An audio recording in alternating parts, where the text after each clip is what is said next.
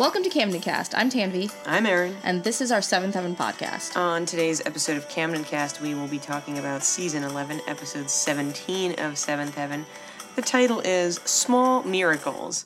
The IMDb user synopsis is, Annie hoped letting the twins make toast for them as Sunday breakfast would secure a quiet morning in bed with Eric.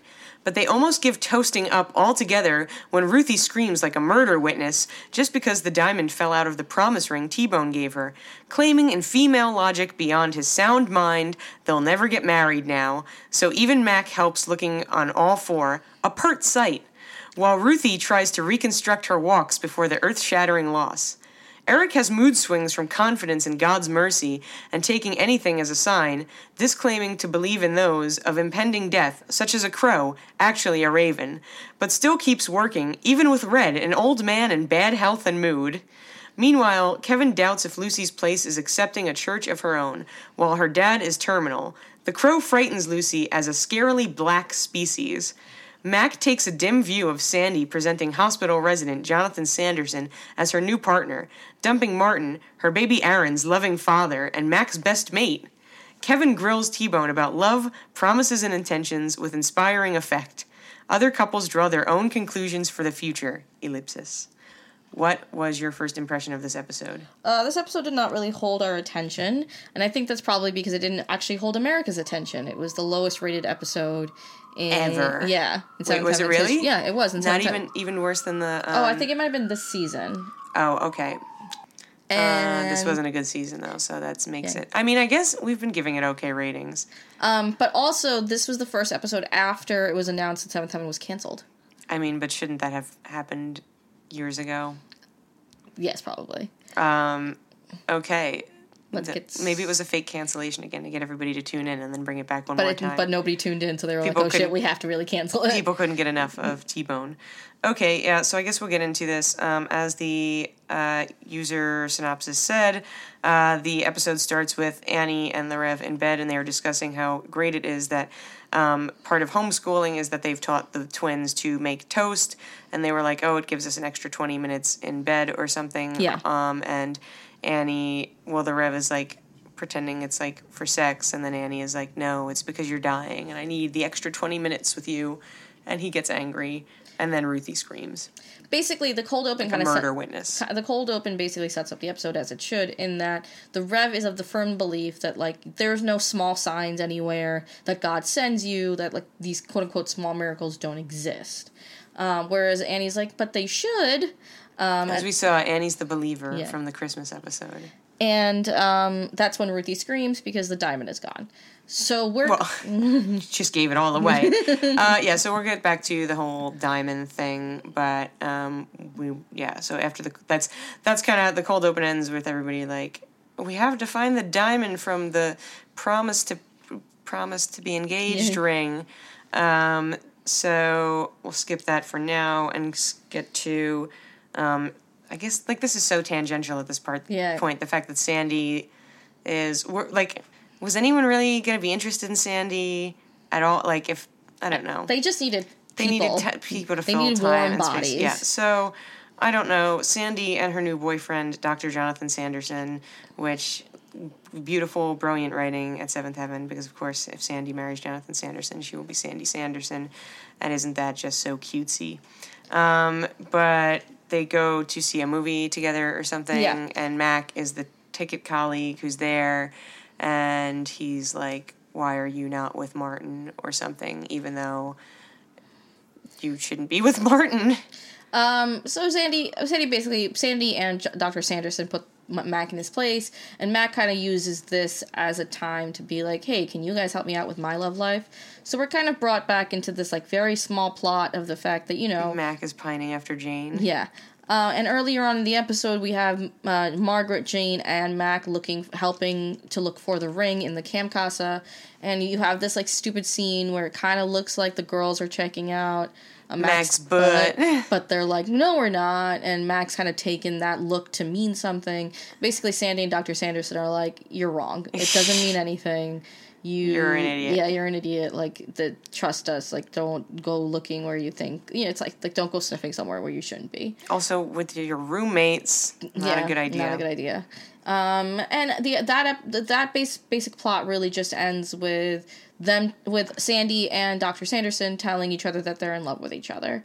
It's all like supposed to be romantic and shit, and meh. I don't know. This we don't like. I don't know. I can't. Like we have seen this guy twice, and now they're in love because they talked on the phone like every day the week prior to this. Meanwhile, we have what's happening with.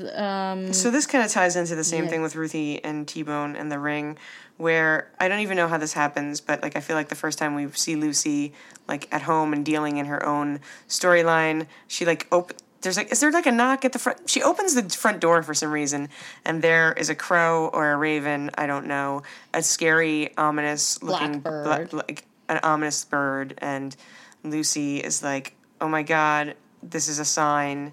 Everything is bad." So this kind of, the reason that this is important to Lucy's plot is because Lucy and Kevin are currently discussing something. Basically, Lucy seems to be offered... They're discussing something. Lucy seems to have been offered a job as a minister at a different church that isn't her father's church. She's getting headhunted. So her whole thing is like, God would not send me this job opportunity if my father was close to dying. Like, obviously I can go to a different church because that means my father is going to be okay. Otherwise they wouldn't let me be so far away from my father. And Kevin's like, I don't think that's how God works. And that's when she opens the door, sees the blackbird, and is like, oh no, something bad's about to happen. Maybe I should not take this job. Right. And then Kevin is also like, oh, maybe that's a bit of an overreaction. He's like, maybe your initial instinct was a little bit too far, but like reacting to this bird in such a dramatic way is also not the right move, because like it's basically people like taking little signs and making it think it's a sign of coming doom. Yeah, or basically like every little thing that's happening is like some sort of message from a higher being or whatever, and not just like coincidence or bad things happening or to just bad people. Life. Yes. And this is kind of the same thing that's happening with the Rev and Annie. So as we discussed earlier, the Annie excellent. Annie is looking for some sort of sign to say that the Rev is going to be okay, and the Rev is like, that kind of sign doesn't exist. But then the Rev sees this black bird, like the same crow raven thing, and he's freaked out because he's like, this is a bad sign. I'm going to apologize for the sirens. It's just really obnoxious, and I blame the person. There's no emergency with that whooping pattern. So I apologize to our listeners, but I'm blaming the person who is operating the siren vehicle. So the Rev, really fucking it up here, but the Rev sees this blackbird, kind of sees this as a bad sign, and kind of like goes back on his whole thing with Annie, where like those signs don't exist. Both are symbols of death, right? Ravens and crows. I can't, like, the raven obviously is like a creepy thing, but like I think crows are also like a sign of death, or like, because, well, I guess like they kill crops, that's why they have scarecrows. Right. I don't know. I think crows are also a bad symbol. Like, crows are a different signal symbols. in Indian culture, in like my culture. So I don't know what it is. I don't know. My culture, but like if a crow caws after you speak, that means you're lying. For in certain Indian communities. I'm googling it. Are they bad to eat? Oh, crow and raven folklore. Yes, they're both bad. Oh, but it's bad luck to kill a crow. Just don't do it, guys. Don't do it. Don't kill any birds. So we find out... So this kind of relates to this plot with this character named Red. Red is a veteran of sorts. He's a recipient of the Purple Heart. He's an old man who is also dying. He's in bad health and spirit or attitude, whatever the synopsis said.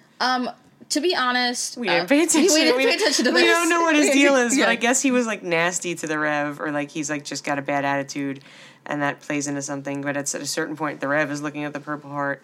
We don't know where he got... Like, we don't know how he got it, or what war he got it in. I mean, that might not have been addressed, because it usually isn't on Seventh Heaven. But, I don't know. The Rev goes to see this guy in his Purple Heart, and...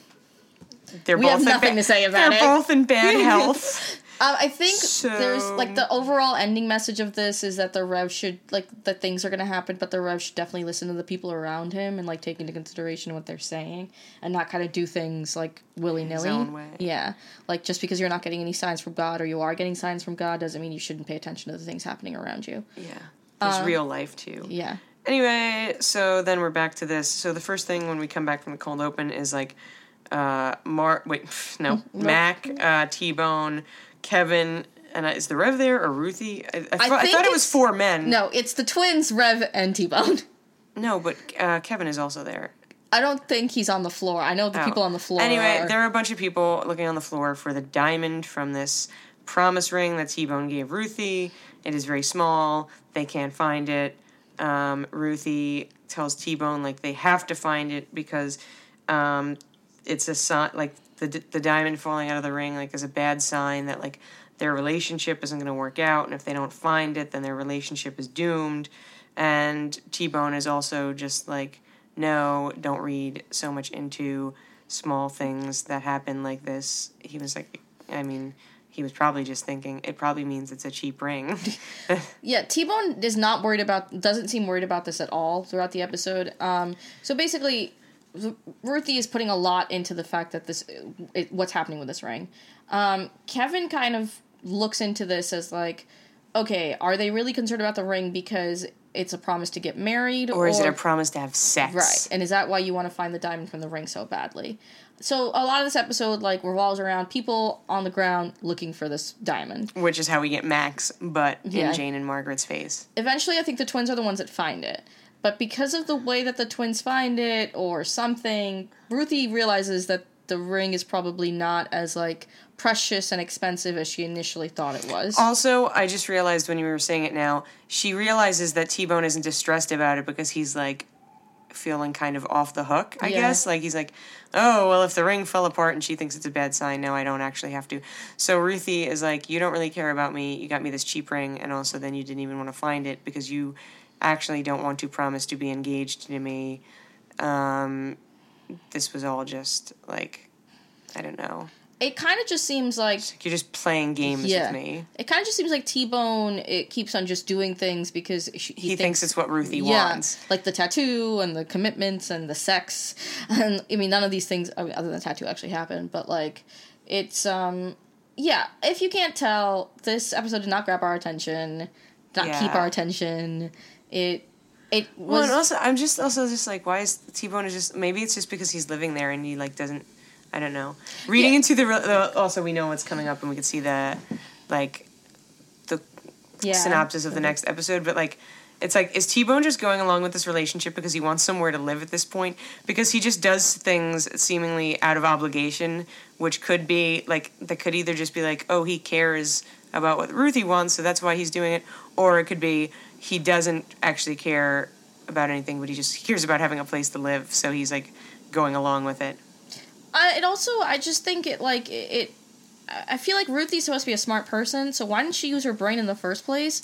When she got the ring, she's like, you are a person who manages a ticket booth and works part-time and is also... Right, it wasn't going to be a real diamond in the ring. Like, he has no relationship with his family, because was he sitting on this ring this entire time? Yeah, but he doesn't pay rent, so he's got all that money. Yeah, enough to definitely buy. Well, Mac is paying his rent with his ticket booth money, so it's obviously kind of profitable. And T-Bone is a senior employee, so he probably gets paid more than Mac. But yeah, or maybe gets more hours. It's just kind of sad that we've had a few strong episodes. I feel like in a row. Yeah, we have had a few strong episodes in a row. For this to go downhill so quickly, especially because we're very much near the last quarter of the season. I think it all just goes back to the fact that they have all these people who nobody really cares about, and it's just like, it feels like every episode is just trying to kill time. Yeah. And so we've got all these, like, storylines that don't, was any really invested at the end of season 10 in what was going to happen to Sandy? No, because I think we were supposed to think that she was going to get with Simon. Yeah. And then, like, nobody cares about Margaret or Jane. No. If you do, please write me and tell me about, like, why you care about them and why they are compelling. Well, they're caricatures. Like, they have also, and Margaret, they started her, like, Jane has been, like, a consistent character and that like her personality, I guess, has been kind of the same. But they introduced Margaret as like the super timid person, and then she did like a total 180 when the one time when she got angry that like Jane was speaking for her, and she's never looked back. And it's like, I guess she's like been liberated by the power of the Camdens being like, stand up for yourself. I don't know. But, and Mac is like, and who was like, if you said it like at the end of season 10, if someone was like, oh, who do you expect to see back in season 11? You said we Mac? haven't seen Mac in like 2 seasons, so why is he back? Like, it's all these people that we're not really invested in, and I don't know. I'd rather let's see what Sandy's up to with her new beau. What was his name again? Jonathan Sanderson. No, sorry, Rose. I'd rather see what Rose is up to with her new. What was Umberto? Umberto and Rose. Umberto. Like that would at least be some sort. No, it wouldn't. I can't stand. I would not want to. I couldn't stand either one of them. I couldn't either. You're right. They were terrible. So what would you rate this episode? I'm gonna give it a 1.5. Yes. I hope Umberto and Rose are in Italy and eating. Yeah, and that I will not ever see them again. So I would also give it a 1.5. Tell us your opinions about Margaret and Jane if you have them by coming to any of our social medias. CamdenCast@gmail.com, Facebook.com/CamdenCast. We're at CamdenCast Show on Twitter and Instagram. And you can listen to our episodes. We have new episodes every Wednesdays and Saturdays on the iTunes Apple Podcast app, on Stitcher, and on SoundCloud.com/CamdenCast. I'm Tanvi. I'm Aaron. This is CamdenCast.